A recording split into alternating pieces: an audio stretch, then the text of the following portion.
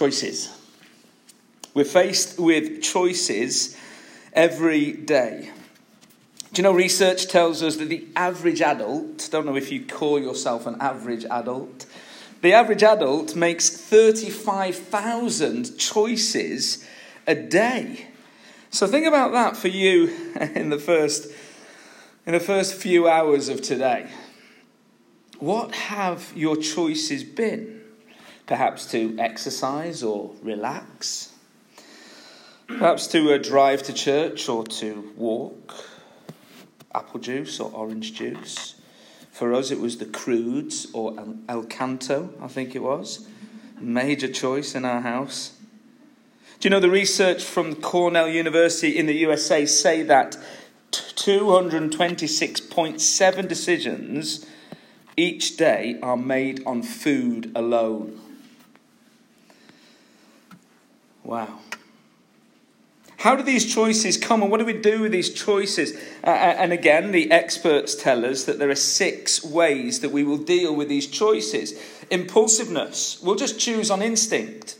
Compliance, the most pleasing to us. We'll delegate, we'll push the decision to others and we'll get them to decide for us. Avoidance, we'll just deflect that decision making. Balancing, we'll weigh up the options and the factors. And then perhaps the more energy goes into reflection and prioritization. These decisions that we make and spend time and stop and think about it, perhaps on those that have most impact. Choices, choices, choices. Look back to Matthew's gospel. Why does a tax collector, an ex-tax collector, now a disciple of Jesus, why does he write his account of the Lord Jesus? Well, we know that with Matthew, it's not to give his readers an understanding of Jesus alone. It's not so that you and I might be better prepped, better educated, better sorted for our re-exam at school. Look, he brings evidence before us, but with the evidence, he wants his predominantly Jewish audience to see who Jesus is so that they would make a decision on him. There's choices that they have with the Lord Jesus. He brings evidence, but with the evidence, he wants them to see that it's Jesus who fulfills the law. It's Jesus who fulfills the prophecies. It's Jesus who is the long-awaited Messiah. It's Jesus, the one in whom the covenant promises of Israel are all found. The one who makes it all make sense. So back in Matthew 4, Matthew recorded these words. And he said, look, here's Jesus to fulfill what was said through the prophet Isaiah, verse 15. Land of Zebulun, land of Naphtali, the way of the sea beyond the Jordan, Galilee of the Gentiles. The people living in darkness have seen a great light. On those living in the land of the shadow of death, a light has dawned. And Matthew recalls at this time, from that time on, Jesus began to preach, repent, for the kingdom of heaven has come near. Here is the long-awaited king. Matthew wants his readers to get this and now choose on him. You have to decide what to do with Jesus. Repent is Matthew's advice on the words of Jesus. There's no sitting on the fence. There's no fence to sit on. This isn't about neutral head knowledge. What do we do with Jesus? We're journeying through the last days and now hours of Jesus' life. And Matthew records the choices that the people are making around Jesus. Choices, choices, choices. Do you remember last week, Peter? He just was not brave enough to follow through on his conviction to follow Jesus. I'll follow you, Jesus, wherever you go. I'll be by your side. Remember his reaction? He wept bitterly in the courtyard when a servant girl recognized who he was. He wept bitterly, for he denied his king. He was remorseful. There was repentance. And he came back to Jesus. Just verses before our verses today, Judas, he betrayed Jesus over his love of money. And we see in Judas, we see he's remorseful. Verse 4 of 27. I have sinned, he said, for I have betrayed innocent blood. Judas is sorry. But there's a difference between Peter and Judas. They both chose to reject Jesus in the moment, but there's a difference. Peter came back to Jesus, but Judas does not. There's no repentance. There's no faith. There's no coming back to Jesus for repentance. As we come to today's passage and we see the choices around Jesus, the question is, will you choose him?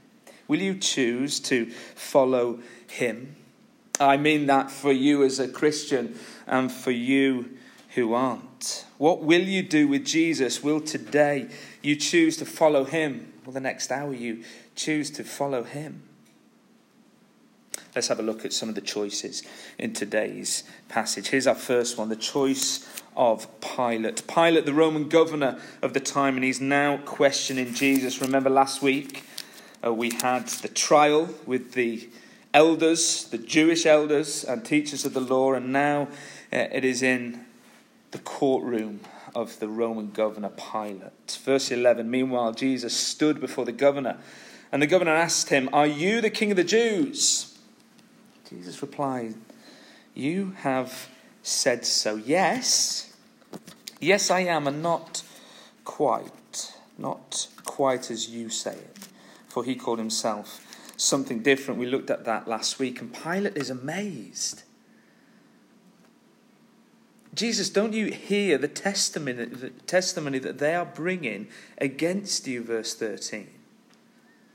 And you see through this conversation, there's very little chat back from Jesus. In fact, there's none. There's nothing at all. Jesus makes no reply. What does Pilate do? He's getting nothing out of Jesus. There's a choice that he faces. So he has a well-known criminal brought out. He's notorious, a famous criminal. And as he faces this uneasy choice, what does he do? He delegates. Remember one of the 6 things right at the beginning we talked about? It's a little bit like the movie Gladiator. Win the crowd and you will win your freedom. That's going through Pilate's mind at this moment. The crowd want Jesus dead. But Pilate knows that he's innocent. So he hands over the choice to the crowd. Barabbas or Jesus? The irony of the name of Barabbas, he's Jesus too. Jesus Barabbas or Jesus the King of the Jews. I give you this Jesus, or I give you this Jesus. Which Jesus will you choose? Look, before we get to the crowd and the choice of the crowd, we'll get to that in a moment. Let's follow through the choice of Pilate. He knows that Jesus is innocent. Look at verse 18. For he knew it was out of self-interest that they had handed Jesus over to him. And Matthew records that Pilate knew the intentions of the elders and the chief priests. And Pilate knows that Jesus has upset the delicate balance of their faith, of the Jews' faith, and he could not care less about that. But he could care less about something. He knew that Jesus was not worthy of being on trial, but he also knew that if the crowds that they were, if they were going to kick up such a fuss, he knew his reputation was on the line. What is more, look, his wife sends him a message. History books tell us that this is Claudia Procula, the daughter of the Emperor Tiberius. Husband, Verse 19, don't have anything to do with that innocent man, for I have suffered a great deal today in a dream because of him. His wife is telling him that Jesus is innocent. Perhaps she has seen him, heard him teach, and a troubling dream has come upon her. But the pressure of the elders, the chief priests, is great. And they continue to persuade. Look at verse 20. Chief priests, the elders, persuaded the crowd to ask for Barabbas and to have Jesus executed. And he asks them, which of the two do you want me to release? Barabbas, they answered. And the crowd join in, verse 24. Pilate saw he was getting nowhere in his decision making, but that instead an uproar was starting. He took water at this time and he washed his hands in front of the crowd. And he says, I am innocent of this man's blood, he said. It is your responsibility. Pilate, too concerned with his reputation. The threat of an uproar starting on his watch, in his province. It's unbearable. What would the emperor think of him? And then the daughter of the emperor that has been warned the best he can do is wash his hands and say, not my concern, not my responsibility. Verse 26, then he released Barabbas to them, but he had Jesus flogged, handed him over to be crucified. The choice of Pilate. Can we say that Pilate is innocent of Jesus, that washing of his hands means that he has nothing to do with his death? No, we can't say that, of course. Pilate is weak. He knows that Jesus is innocent. He has the power to release him, yet he does not choose to set him free. Instead, he pleads his innocence of the consequence of the death of Jesus. I did my best, he's saying. Look, I tried, but he didn't. And nor can we. We can never do our best because we're unable to carry out on our convictions. You see, we're weak, the Bible says. We are. We protect ourselves. We are in it for our own self-interest. If you're not a Christian here listening in, do you know the Bible says that that's a status issue for us, for you? That there's nothing that you can do with the choices that you make because they'll all be marred and tainted by sin, by a rejection of God. If you are a Christian, then that's your battle. Do you see, as a Christian now, you've got a battle every single day of the choices that you've got to face. Apple juice or orange juice, that's not a problem. Crudes or Encanto, no, that's not a problem. But every day, out of the 35,000 choices that I've got to make, the battle for the Christian is, will I serve King Jesus now or not? And let's try and home in on a weak area of life. Perhaps a dark pocket of life. Can I get you to think of somewhere, something that perhaps you can't seem to shake? You'd hate to stand up in front of anyone and address and tell them of a dark issue that you've got. And when I say that, I simply mean perhaps the anger that flares up when the children refuse to listen to you and you know it's an issue. Perhaps it could be the over-dependence on alcohol. And you actually know that it's an issue. Perhaps you hold material goods so close to you, you just can't help but buy that item of clothing that you know you don't really need. Perhaps it's the desperate desire to be liked, the word or the action that you know you do to make others notice your efforts. Perhaps the habitual returning to pornography.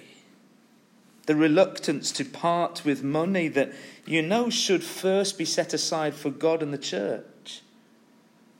Perhaps you're too concerned with reputation, holding on too tightly to the reins of power that you might have within work.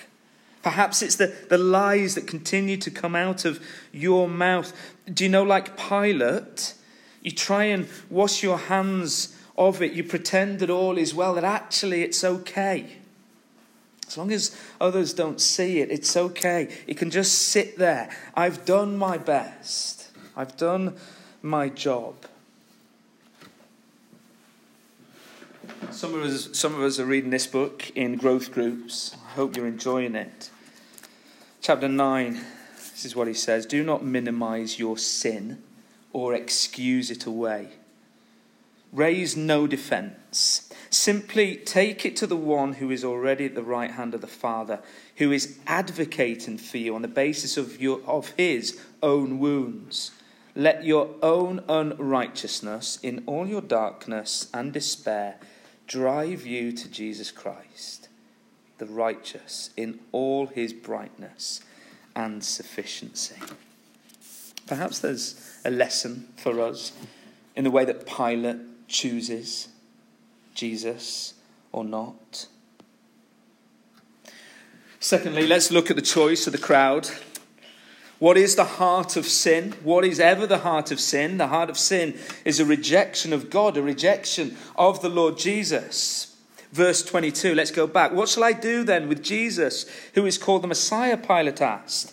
And they all answered, crucify him. You know it's not in that tone, and you know it's not as loud as I've just talked it out.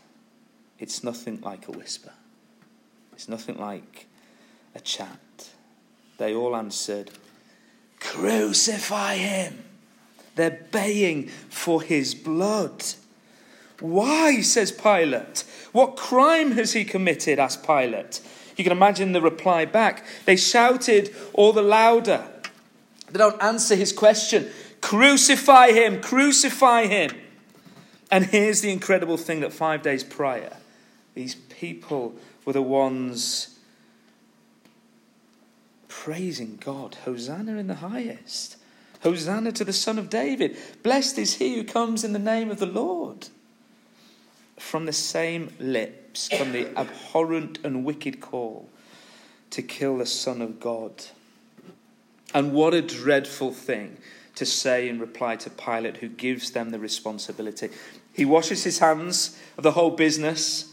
I'm innocent, declares Pilate, as we've seen. See what the people say? Verse 25. His blood is on us and on our children.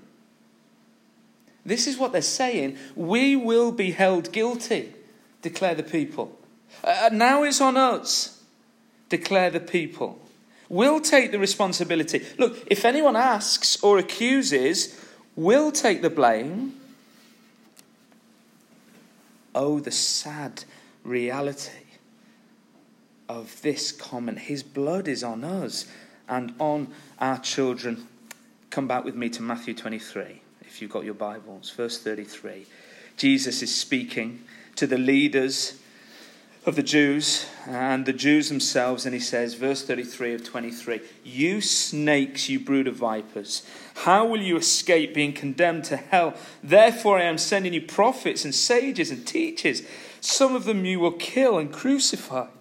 Others you will flog in your synagogues and pursue from town to town. And so upon you will come all the righteous blood that has been shed on earth, from the blood of righteous Abel to the blood of Zechariah, son of Berechiah, whom you murdered between the temple and the altar. Truly I tell you, all this will come on this generation. See, God will hold this generation, the generation that Jesus is speaking to, accountable for this wretched act. Verse 25 is such a crucial verse. His blood is on us and on our children. Hold us to account. An account God held them to. You know, horrible history in AD 69 when Jerusalem was ransacked by the Romans. Josephus, the Jewish historian, says this. It's grim reading. I won't read much, but listen to these words. Everywhere was slaughter and flight. Most of them were peaceful citizens, weak and unarmed, butchered wherever they were caught. Around the altar, heaps of corpses grew higher and higher, and down the sanctuary steps poured a river of blood, as those bodies killed at the top slithered to the bottom. There was no pity for age, no regard for rank. Little children, old men, lames, and priests. And he goes on. It's a grotesque historical account, and we get here the first pangs of God in judgment. Judgment they faced because judgment they wanted. Be his blood on our hands. See, in their rejection of Jesus, the people prove that they are representative of all people. So careful we don't just pocket this now into that moment of time. All of this guilt will come upon all people as we choose to reject God, as we choose to reject Jesus. Romans 3 verse 10, for we have already made this charge that Jews and Gentiles alike are under the power of sin, says Paul. As it is written, there is no one righteous, not even one, no one who understands, no one who seeks God. All have turned away. All have become together worthless. There is no one who does good, not even one. See, where does that leave us today? It's hard hearing, isn't it? Isn't that hard hearing? But this is what our sin evokes. This is what our rejection of Jesus, us saying, yeah, no problem with Jesus. If he's real, I'll take the blame for that. I'll take the rap for that. This is how God reacts in judgment.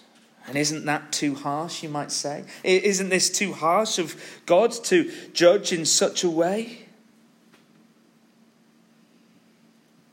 Or perhaps these words describe why we might think that God's divine wrath is overstated.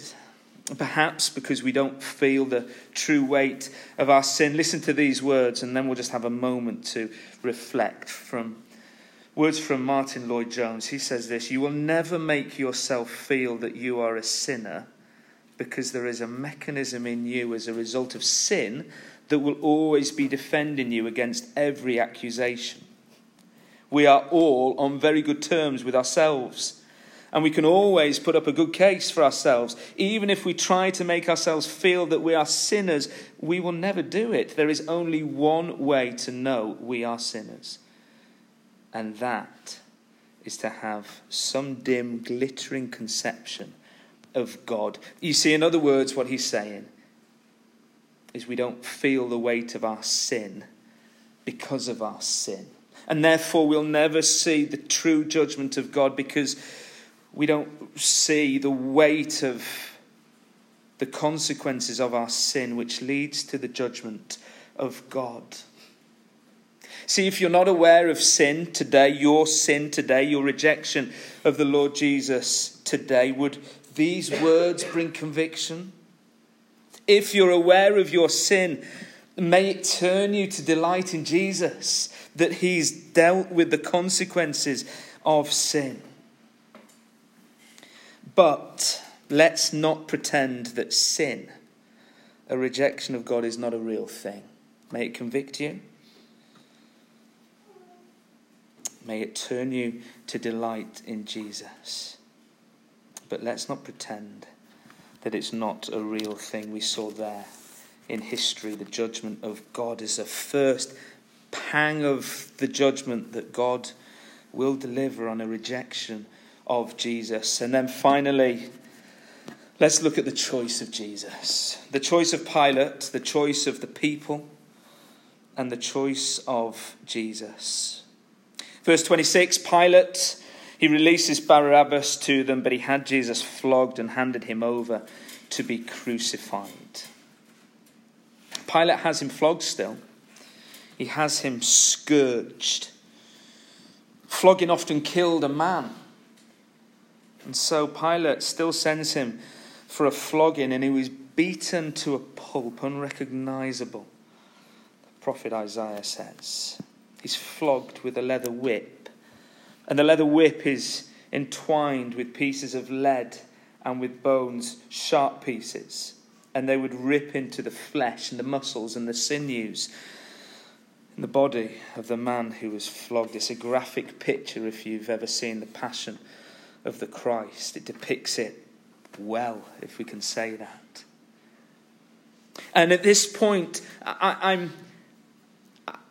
you come to the text and you think, why Jesus? Because he has a choice. And he doesn't say a word. He doesn't push back to any of the accusations. Look what happens in verse 27. The governor's soldiers took Jesus into the praetorium and gathered the whole company of soldiers around him. They stripped him and put a scarlet robe on him, and then twisted together a crown of thorns and set it on his head. And they put a staff in his right hand. Then they knelt in front of him and mocked him. "Hail, King of the Jews," they said. They spit on him. They took the staff and struck him on the head. Again and again, the soldiers play what was known as the king's game, gambling. It's like rolling a dice. Maybe you can remember it. Those university days, if you were there, the crude drinking games. Roll the dice. Whatever number comes up was the amount of fingers that you had to drink. It was like that. The number that came up was the number of times that they spat on him. The number of times that they struck him over the head. And look at the text. It says again and again.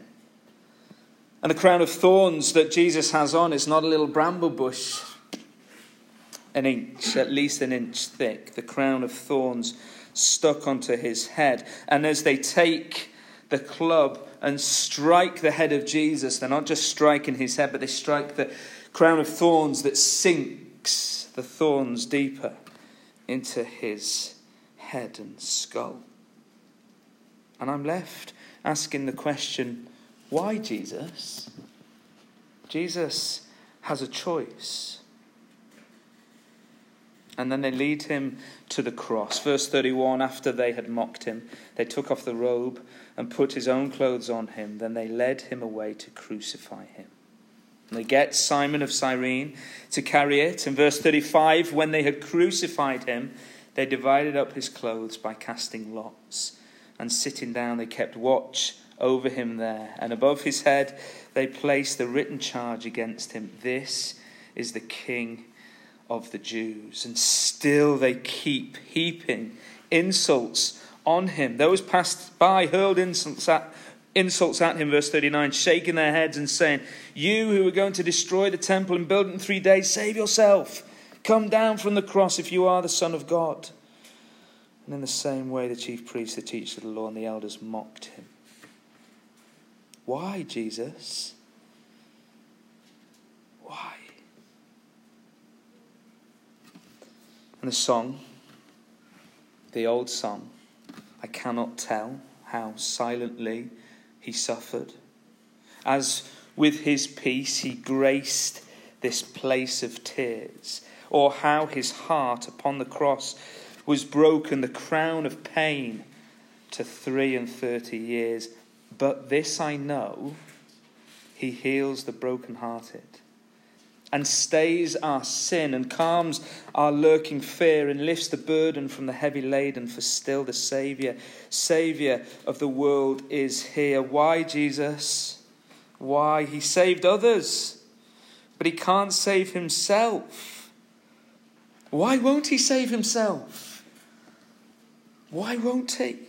Why doesn't he choose to save himself? At the heart of the cross is substitution. He chooses to take your place. He chose to take my place, the compassionate heart of a merciful God. The sins of those who belong to God open the floodgates of his heart of compassion for us. And you see at that moment the dam breaks, and it is not my loveliness that wins his love for me. It is my unloveliness that wins his love for me, as Jesus chooses to die a cruel death in my place. And our hearts have to gasp to catch up with this. It's not how the world works. Why would someone take the place of another? It's not how my own heart works. But here's my choice if I bow in humble submission, letting God set the terms by which he loves us. If I choose to acknowledge Jesus, then it's his life for my life. You see, some of us need to be convicted by sin and its consequences. Some of us today need to be convicted. Some of us need to be convinced of his love. And we need to let him beat the condemnation that we think we now face. We don't if we trust Jesus, because he chose to go to the cross for me, for you, knowing what the consequences would be of his silence. Jesus wanted to do his Father's will and win your salvation.